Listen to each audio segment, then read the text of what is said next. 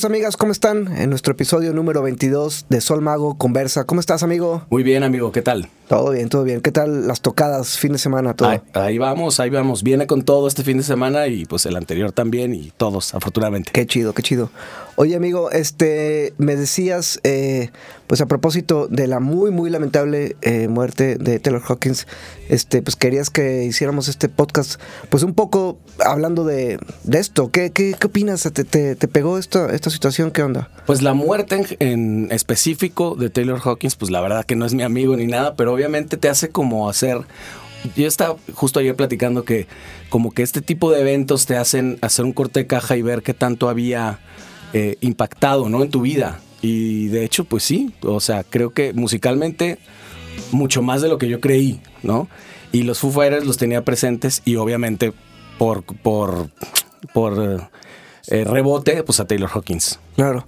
50 años tenía, ¿verdad? 50 años, ay, que da miedo, ¿no? Que estamos pues, ahí, ¿no? Así como dices, ay, güey. Sí, o sea, no es un... Digo, ojalá que Paul McCartney y Ringo Starr nos duren mucho más, pero vamos, o sea, ya son leyendas que...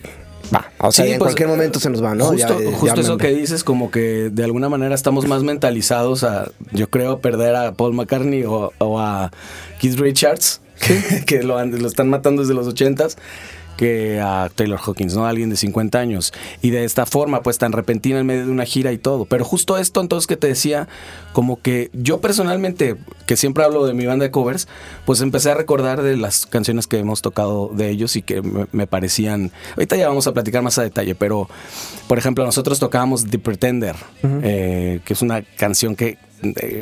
como es la mayoría de las canciones, las baterías de los Foo Fighters, está como súper frenética, ¿no? Y luego también traíamos Best of You, que es así súper gritada y súper batacosa. En general, la música de Foo Fighters es muy enérgica y muy recargada en la batería, ¿no? Que pues es como lógico.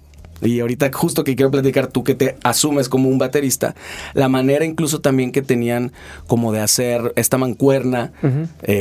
Todas las baterías, no todas las grababa Taylor, ¿no? O sea... Yo, fíjate que estaba casi seguro, escuchando muchos discos, que yo no estaba seguro si era Dave Grohl o porque era... según yo se las rolaba, ¿no? Como un poco en las grabaciones. Habría que checar, porque justo a propósito no me quise preparar para este podcast para platicar solamente de nuestra opinión y de nuestra experiencia, ¿no? Pero sí pareciera. ¿O será que de alguna manera lo tenía tan claro Dave Grohl y se lo transmitía de una manera como tan directa y él lo entendía que pues hacía prácticamente lo que había que hacer y lo que Dave lo pensaba, ¿no? Como que de pronto yo pienso, no sé si me voy a salir un poco de tema, pero un poco lo que pasa con Rob Wood y Keith Richards, ¿no? Sí, sin duda. Que son como que es lo mismo, ¿no? A veces no sabes qué está tocando qué o lo otro en los discos o en vivo. Es como por dos. Me da la sensación con ellos dos, ¿no? Que tienen los estilos como muy similares, bien ruidosos, bien potentes, súper estables, ¿no? Sí, y fíjate cómo me recordó que tengo que hablar un montón de Dave Grohl en este episodio, porque pues obviamente es como el satélite, ¿no? De Taylor Hawkins. Me recordaba mucho a ti porque me acuerdo de una entrevista de Dave Grohl donde decía, estaba con una guitarra y dice, yo veo la guitarra como like a drum set, ¿no? O sea, como un set de batería. Para mí esto es el bombo y esto... Y te fijas, por ejemplo, hay canciones... Está pensando como eso. Entonces las canciones ya per se venían como pensadas desde un baterista y muy percutivas, ¿no? Entonces como que también insinúa ya mucho la batería que está componiendo como baterista. Y justo que hablabas mucho de Ringo la semana pasada, sí. Qué interesante esto, que la batería no como un complemento, sino como algo hacedor de riffs. Para entender la música, ¿no? A ver, ¿dónde están los graves? En el piano es igual. Ajá. Digo, quienes entendemos también... Tú lo ves así, es lo que me llamó mucho la atención, que Dave Grohl igual comparten eso. Pues es que los que empezamos a tocar batería antes de cualquier otro instrumento, como que sí, o sea, lo grave, las tarolas acá en la otra mano y el pulso de corcheas o semicorcheas, ¿no? Que lo tocas o acá, ¿no? Pues es parecido al metal, ¿no? Sí. Que está como muy iba a decir implícito, pero a veces está explícito directamente la subdivisión de los tiempos. Está muy padre, o sea, además no concibo la música de otra manera. O sea, yo tengo que ver lo que hacen los contras, el bombo y la tarola en cualquier instrumento, ¿no? Sí. Aunque no sea muy claro, yo sí lo estoy viendo de una manera clara. Las subdivisiones.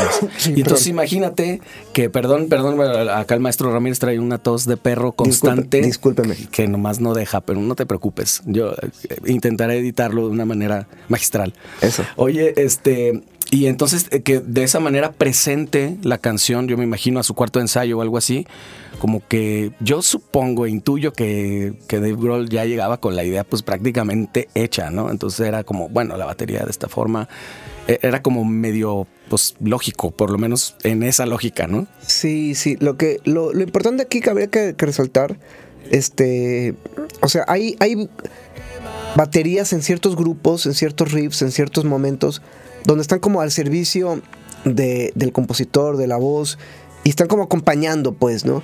Yo creo que en este caso estamos hablando que estas baterías sí son como bastante más importantes, son más, o sea, es probable que los riffs y las voces están apoyadas en la batería, o sea, sí, como que es el motor, ¿no? Quizás parecido a lo que con Led Zeppelin, ¿no? Sí. Como a ver, la batería es mucho más importante de lo que creemos, ¿no? A diferencia de con Ringo o con Charlie Watts, ¿no? Uh-huh. Donde ahí sí ellos se ponen, a ver, yo voy a actuar en función a esto que tú estás haciendo. No, más bien acá pareciera, está el beat, ok, con ese beat vamos a hacer los riffs, con ese beat vamos a hacer la canción. Sin embargo, yo le veo también una similitud fuerte con Ringo en el sentido que lo toman como un instrumento casi melódico. Sí. Y creo que como que ahora escuchando más la música de Foo Fighters, las melodías se recargaban un montón en eso, en la métrica, en el ritmo, en la ¿no? subdivisión. Uh-huh. En las subdivisiones. What if I say I'm not like the others? What if I... Frases rítmicas, eso. Exacto, uh-huh. ¿no? Parecía como solfeo. Sí, exacto. Y bueno, el bromance que tuvieron toda la vida, que a mí siempre eso me llamó mucho la atención. Evidentemente yo conocí a Taylor Hawkins a través de Dave Grohl, a través de Foo Fighters. Todos. Uh-huh. Y me parecía como, a veces, no sé si a los demás, como una cosa de ¿por qué lo trae tanto? O sea, iba a las entrevistas, iban ellos dos y se lo llevaba a tocar con Zeppelin y estas cosas que le dio como la chance y la cabida que eran un sueño, ¿no? Que me imagino, o sea, imagínate estar cantando, está tocando la batería Dave Grohl, tú como Taylor Hawkins estás de frontman con Zeppelin, ¿no? Con John Paul Jones, sí, o sea, sí. ¿Qué onda con eso? Y que lo haya llevado a tantos niveles. En un momento de su vida parece que tuvo una sobredosis. Y después como platicaba que era mucho esta depresión y esta cosa de pensar que no estaba a la altura de Dave. Qué grueso eso, ¿no? Y al final pues lo logró, ¿no? O sea, ya tenía como varios años, que era pues rockstar, pero estaba como cuidado, ¿no? Ahora que se ha hablado mucho de que no, pues en Colombia se dio un pasón y todo eso. No lo sabemos, ¿no? O sea, no. y creo que hasta fuera de tema, ¿no? O sea, fijémonos en la música, pero lo importante es que sí estaba como rehabilitado. Sí, parecía que estaba limpio ya tenía un rato. Sí, híjole, pues qué pena, la verdad que sí, muy joven y súper talentoso. Yo lo que en general a mí me gusta la banda Foo Fighters, me gusta cómo tocan, los dos me gusta cómo tocan. Una de las cosillas que especialmente yo podría como destacar como buen fan de Ringo. Ajá. Por ahí hace un par de años salió un clipcito homenajeando al maestro Ringo Starr, donde pues sale Stuart Copeland, ¿no? Chad Smith, etcétera, Jim Kellner, varios así capos de la batería. Y precisamente está Taylor Hawkins. Y Dave Grohl. Y Dave Grohl, sí, por supuesto. O sea, es lo chistoso, no se llevaron solamente los dos bateristas de la banda, ¿no? Sí. Y justo él hacía el comentario de que le llamaba mucho la atención el tema de los contras de Ringo. Uh-huh. Decía que eran como este golpe de limpia parabrisas. Nunca había escuchado ese término. Es que mira nomás cómo está el swing, decía, ¿no? Yo que soy fan de esa madre, no lo había ni nombrado ni visto de esa manera, ¿no? Y claro, si después lo ves al Ringo y está así, esta madre, como una especie de swing, pero no suena swing, simplemente el rebote, ¿no? Y ese rebote está muy... no sé, se me hizo como un detalle padrísimo. Es un gran fan Taylor Hawkins, ¿no? Aunque no es, en sus entrevistas no habla precisamente de Ringo como el más grande. Parece que en realidad fan es de Queen y de Police, ¿no? Sí. Lo que suele decir, ¿no? ¿Cómo se llama el baterista de Queen? Roger Taylor. Ajá. Mira, Taylor, los dos. Ah, sí. Taylor Hawkins, Roger Taylor. Eso. Roger Taylor Hawkins.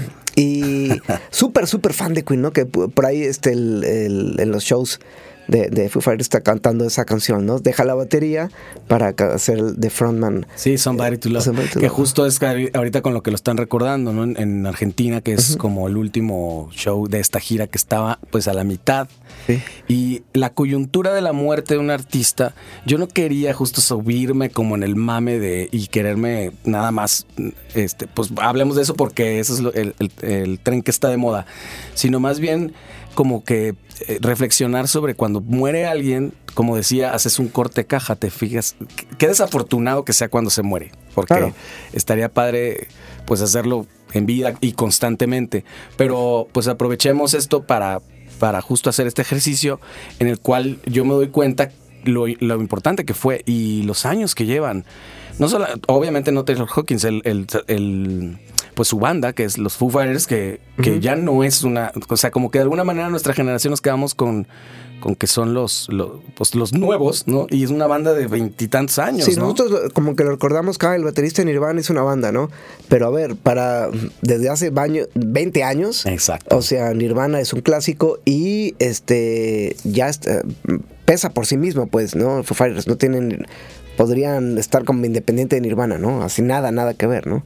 Sí, ayer platicando con mi hermano Jorge, justo que decíamos, es que es increíble cuando alguien se muere, cómo se disparan las visitas a sus videos, a su música y hasta los discos y eso. Y él me decía algo que dije, bueno, está bien. Pensando bien, también es simplemente como, oye, se murió Taylor Hawkins, ¿quién es? Pues ¿no? Y en ese momento pones un video o una canción que normalmente no hubieras puesto porque estás queriendo referenciar eso. Pero también está al lado, si tú te metes ahora a YouTube, lo primero que aparece son un montón de cosas medio amarillistas de lo que no sabíamos de Taylor Hawkins. Y los vicios ocultos, sí. Exacto, ¿no? Y eso, pues, obviamente siempre va a haber quien y bueno, ya saldrán, no sé, libros y... Claro, no, hablemos de la música, que es que el que nos dejó de ver unos beats padrísimos. Era muy sabroso verlo en vivo, ¿no?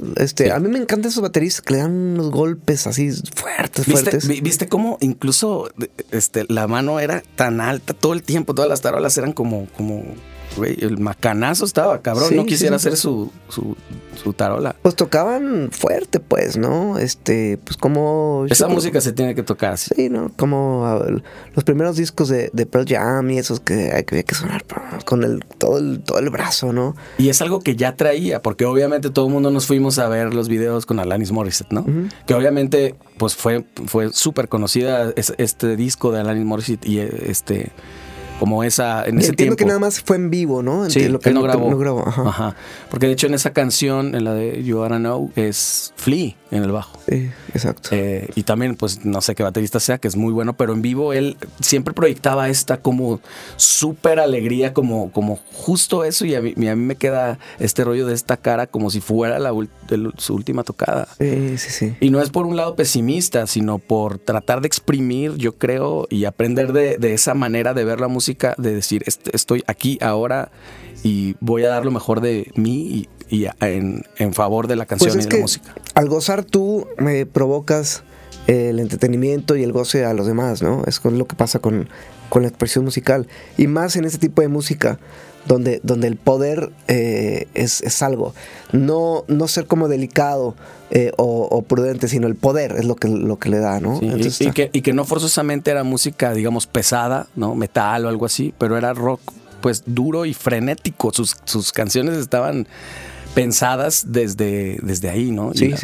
Oye, amigo, y tomando un poco de referencia a esto que estabas comentando de la muerte de músico, ¿habrá alguna otra referencia en tu rollo personal que alguna muerte de algún músico te haya pegado hace poco o hace 10 años, 20 años? ¿Algo similar? Pues me acuerdo de varios, fíjate, por ejemplo, Prince fue algo que sí, ¿no? ¿Te pegó? Sí, pues Es que yo no sé si triste, tal cual, ¿no? A veces como que, bueno, lo recuerdo gruesísimo, Michael Jackson. Para mí cuando murió Michael Jackson fue una onda, como no puede ser. O sea, es una institución, para mí es como si me hubieran dicho, se murió el rock. Uh-huh. O sea, como que Michael Jackson no se puede morir, cabrón, ¿no? O sea, 2009, lo recuerdo perfecto, y ese día fui a tocar y hablamos obviamente de eso todo o sea, me acuerdo en dónde estaba, ¿no?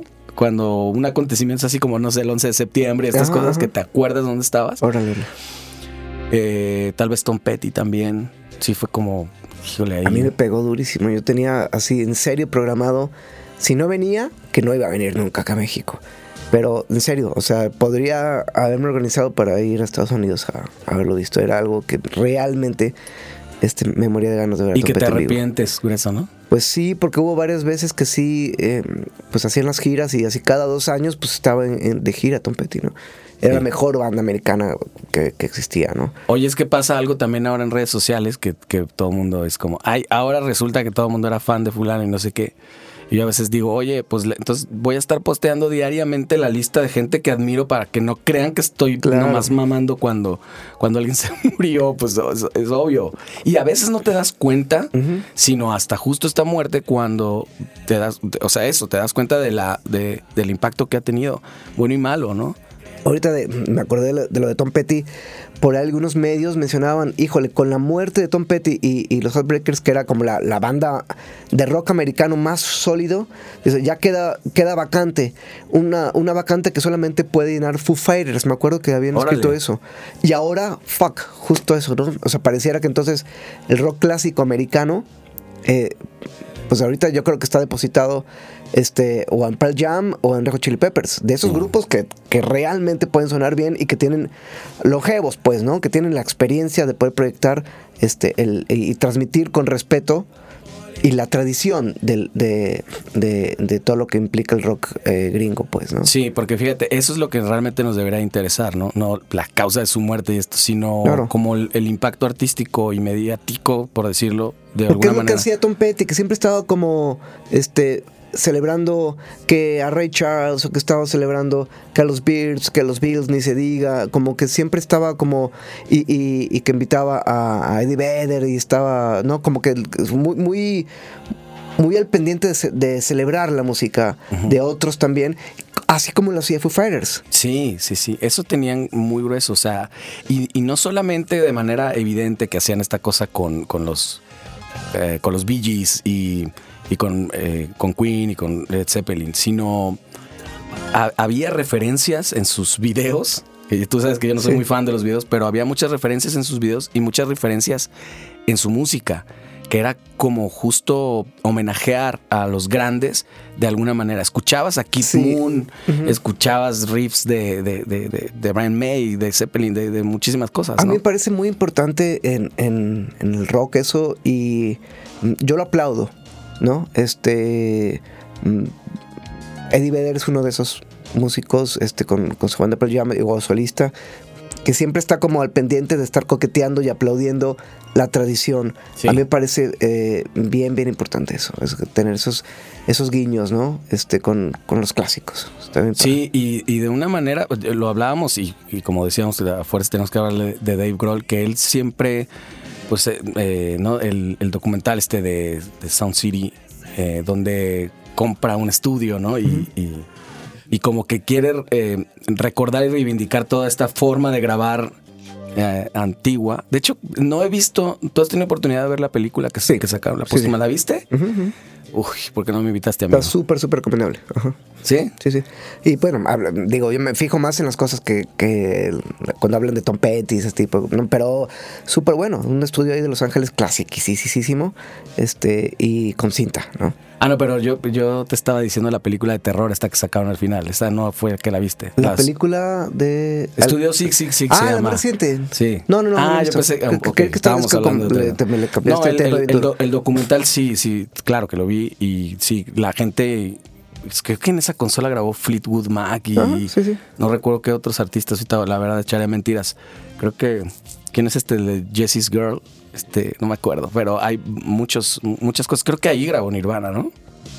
Creo que no. No lo sé, siempre voy a hablar de... Y luego después me voy a arrepentir y voy a decir, claro, sí, yo mismo voy a comentar el video. Pero más bien me acuerdo de una grabación que se con Paul McCartney ahí. Pero claro, en función pues a ese álbum, a ese, como esa... tributo a ese estudio. Pero bueno, lo importante es que al final estaban haciendo esto y en conjunto, este dupla que hacían siempre Grohl, Hawkins, ¿no? Que era como eso, como de estar siempre dignificando a la música y a las generaciones anteriores, que creo que es algo que deberíamos ya replicar. No, sin duda, actualmente y bueno, poco antes de la muerte de Hawkins, no son una banda precisamente de jovencitos, ¿no? Y sin embargo, ahí presentes y siempre liderando los festivales y un montón de cosas y pues las listas de popularidad y todo el rollo. Estaban, me parece, como medio coqueteando siempre en la honestidad del rock y también la onda, digo, Dave Grohl salía hasta con los Sesame Street, ¿no? Y todo el rollo. Y eran una cosa muy chistosa porque además eran como muy divertidos, pues, juntos. Eran así una pareja... hasta cómica, pues parecía. Pues sí, la verdad que una muy buena mancuerna. Vamos a ver qué va a pasar con Foo Fighters, ¿no? Ahora, si continúan, si quizás Dave Grohl se pasa la batería por esta vez. Hay un montón de especulaciones al respecto. ¿Tú qué piensas? Así lo poco que sabes desde tu trinchera, ¿qué pensarías? No, yo creo que lo más lógico es que él va a tocar la batería. Y cante. Yo creo que alguien más podría sumarse a estar cantando. Sí. Yo creo que el tributo más grande que podría hacer es como, bueno, yo me encargo de estar tocando. Sí, por supuesto. Yo creo que eventualmente lo va a hacer, quién sabe si con la banda como tal. Yo pensaría, y mi apuesta tal vez sería por el lado de que ya terminó. Y a lo mejor uno de los tributos más grandes que le podía hacer es eso, que ya no seguir con él, a que eventualmente toquen, que hagan una cosa así honorífica, pero no más. Y a lo mejor pues con un micrófono él, ¿no? Cantando, digo. Así sí, claro, pues digo, es un güey que se rompió la pierna y continuó no solamente el concierto, sino la gira completa con su trono que estuvo increíble. Eso. Oye, y recordando, bueno, lo que mencionábamos, decías de Prince, de Tom Petty. Ajá. Con Van Halen, ¿te dolió eso? Sí, claro. Sí, sobre todo porque son estos grandes, pues este es un guitar hero, ¿no? Pero grandes como íconos que de repente no esperas eso, realmente como que nunca lo habías considerado, sobre todo cuando no son tan viejos. Digo, Van Halen sí era pues grande. Estamos hablando de que tal vez Taylor también tenía 50. No recuerdo la edad de Van Halen, seguramente 10 años más, no sé. Yeah. Pero como que lo esperas más de un Keith Richards. ¿Sabes? Ahorita me estoy acordando, una de las muertes de músicos que me gustaba, que me pegó. Yo cuando me iba a ir a Argentina en el 2003, hace 40 años, sí, ¿no? Pues bueno, uno de mis sueños, ya había visto a María Gabriela Pumer, la guitarrista de Charly García, ya lo había visto aquí en México, y en el 2003 yo ya estaba planeando mi viaje para ir, y en ese año se murió. Sí, qué fuerte. Y súper joven, y era increíble verla en vivo, era realmente... Yo fíjate, no me gusta mucho a veces la figura de la mujer tocando la guitarra. A veces se ve como raro, pero en ciertos músicos, mujeres, queda súper bien, y a ella realmente era como mágico, y me dolió muchísimo. Ya cuando fui, pues nomás fui a unos conciertos en tributo, ¿no? Sí. Homenaje a ella. Pues te dolió a ti, y evidentemente a Charly le pegó durísimo. Sí. Porque después, ya unos 10 años más tarde, ya cuando había hecho otra vez la banda y que regresa el Negro López, pues también muere, pues, ¿no? Entonces, sí, pero eso de Gabriela Pumer me pegó así como Cerati, por supuesto, ¿no? Así claro, como podía, así, claro, como, sí. Y sobre todo esta cuestión de que está como en coma y que pasó un par de años así. En un limbo ahí muy, muy feo. Sí, pues habría que aprovechar estos momentos, estas muertes repentinas, como dices, ¿no? Como, a ver, vamos a... Y vamos a recordar revisitar y a valorar los músicos que están ahora con nosotros. Digo, hablamos de músicos porque este podcast un poco está como enfocado al rock, o artistas, etcétera. Pero a ver, a nuestra familia, a nuestros amigos, pareja, hijos, todo, que bueno, ahorita los tenemos y que asumimos que están, pero la muerte está ahí, ¿no? Sí, es parte de la vida, gruesísimo. O sea, si naces, pues ya sabes que te vas a morir, ¿no? Sí. Y a veces como que nada más estamos al pendiente de estar celebrando los nacimientos, pero las muertes en cualquier momento vienen y esas no avisan, pues. Claro. No avisan. Sí. Y en el lado de los artistas, pues sí, valorar, pero no en el sentido como infantil de valor, no sé, ¿no? Sino darle justo el valor a un montón de música que hay actualmente, un montón de músicos. Nos sucede un montón a nosotros como músicos independientes de que estás promoviendo de alguna manera tu disco y sí, no, hay hasta un meme donde esquivan la nueva canción, ¿no? Todo el tiempo. Claro. Lo platicábamos, que en las redes sucede un montón eso, que puedes subir un chiste y tiene muchísimas reacciones y subes una canción y pocas, muy pocas. Y es algo generalizado, yo lo veo en músicos de todos los niveles que sucede. Pero no te mueras porque entonces sí, todo el mundo va a ir a revisitar es el mejor negocio, yo creo, ¿no? Pues sí, qué triste y qué oscuro eso que dices, pero pues aprovechemos, ¿no? Yo creo que un poco esta onda de los shows en vivo, si pensamos que a lo mejor es la última vez que podemos ver a nuestros artistas favoritos, yo creo que él cambia el enfoque. En lugar de decir, voy a ir a ver no sé, a Coldplay, ¿no? Que ahorita que estuvieron, a pasármela bien, a ver el espectáculo que tienen, ok, está súper válido, pero ¿qué tal si pensamos, vamos a divertirnos a ver el espectáculo que tienen porque por ahí es la última vez que los puedo ver, ¿no? Entonces, en vida, vamos a aplaudirles la música que han hecho.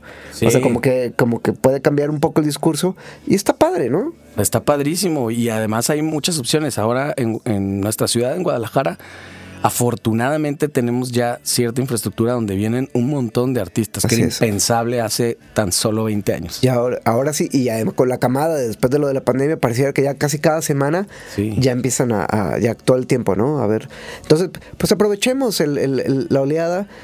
Tampoco es como un pesimismo de que antes de que se nos mueran, no, pero valorémoslo, ¿no? O sea, quizás efectivamente es la última vez que podemos ver a estos artistas.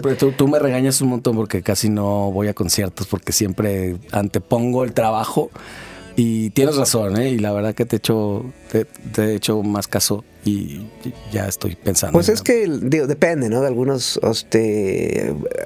creo que hay algunos como infaltables, o bueno, pero tú tendrás tus infaltables, yo tendré los míos, ¿no? Sí, no, pero coincidimos en un montón. O sea, me arrepiento por eso de no haber visto a Pedrito Aznar. O Paul o Ringo, ¿me entiendes? Claro. Como los Rolling Stones, o sea, güey, hay que ver esos cabrones, o sea, y sí, irlos y aplaudirlos nomás, güey, que te llegue, aunque sea uno de los 50,000 aplausos que te llegue, ¿no? Gracias, güey. Sí, la gracias gente que conozco, muchos afortunados que fueron a esta que fue la última tocada de los Foo Fighters, no era una gira de adiós ni nada, nadie se lo esperaba, y tuvieron esa oportunidad de ir, y pues un montón, ¿no? Hay, de hecho, casi que fuimos por todos los lives que estuvieron poniendo. Y además todos coincidieron de que un show sasazo y súper potente, ¿no? Sí. Todos. Y como, güey, qué increíble banda. Pues sí, ya sabemos, ¿no? Sí. Pues para mí es también como la importancia y la reflexión que yo he hecho en estos días, recordando mucho la manera que tienes tú de ver la música, y que yo también soy un baterista en mi mente, pues yo siempre quise ser baterista y por cosas del destino nunca se pudo. Y en la compu, amigo, que programa increíblemente bien. Exacto, sí puedo pensar así, o sea, como que como bajista también soy, pues digo, lo tienes que ser, ¿no? Como que vas viendo justo eso, las subdivisiones, dónde está su uno en el bombo, de qué manera puedo remarcar más estas cosas que hacen, y claro, es medirte inmediatamente con el baterista, y debió haber sido un placer tocar con Taylor Hawkins, lo debió haber sido, ¿no? Digo, alguna vez lo hice con estos backing tracks. Ajá. Eso es increíble. Y la verdad es que sí, fuera de las canciones, ahora te platicaba que en la banda de covers lo hicimos alguna vez. Y no, fácil no es, ¿eh? No, claro que no. Mantener y sobre todo eso que tú dices, la potencia, es como todo el tiempo, fuerte, fuerte, ¿no? Y es cariño, y no es lo mismo tocar fuerte y sin onda que tocar fuerte con toda la onda, que es justo lo que habría que celebrar de Taylor Hawkins, ¿no? Me parece que le pone mucha onda y toca bien fuerte. Y las dos cosas, ¿no? Sí. O sea, porque no nomás es la técnica, ¿me entiendes? No es nomás ser muy bueno en el tiempo.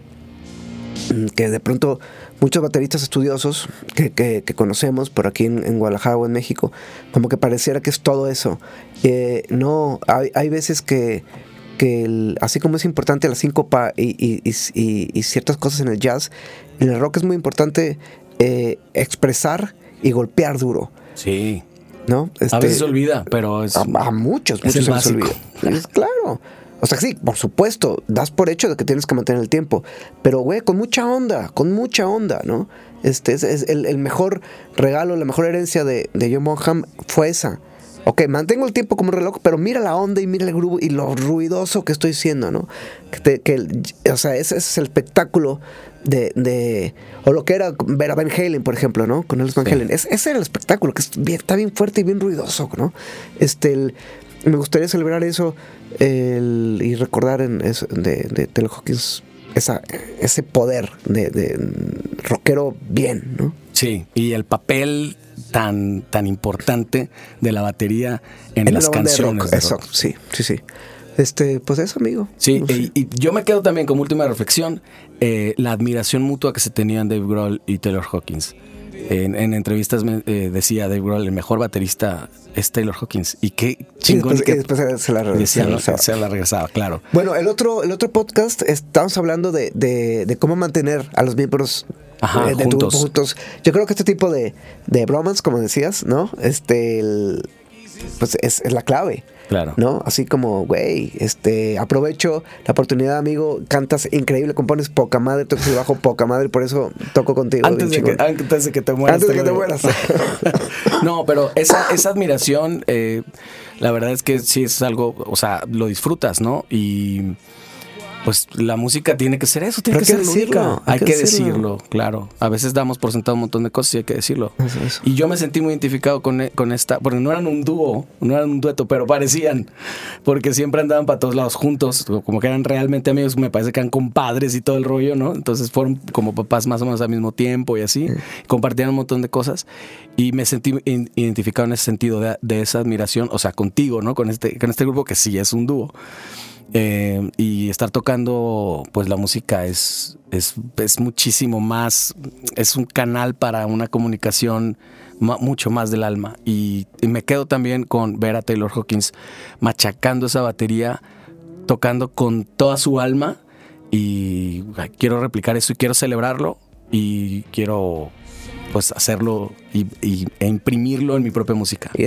Desde mi trinchera, que es el bajo. Eso. ¿No? Pues muchísimas gracias, amigo. Taylor Hawkins, descansa en paz. Taylor Hawkins forever. Eso, say no more.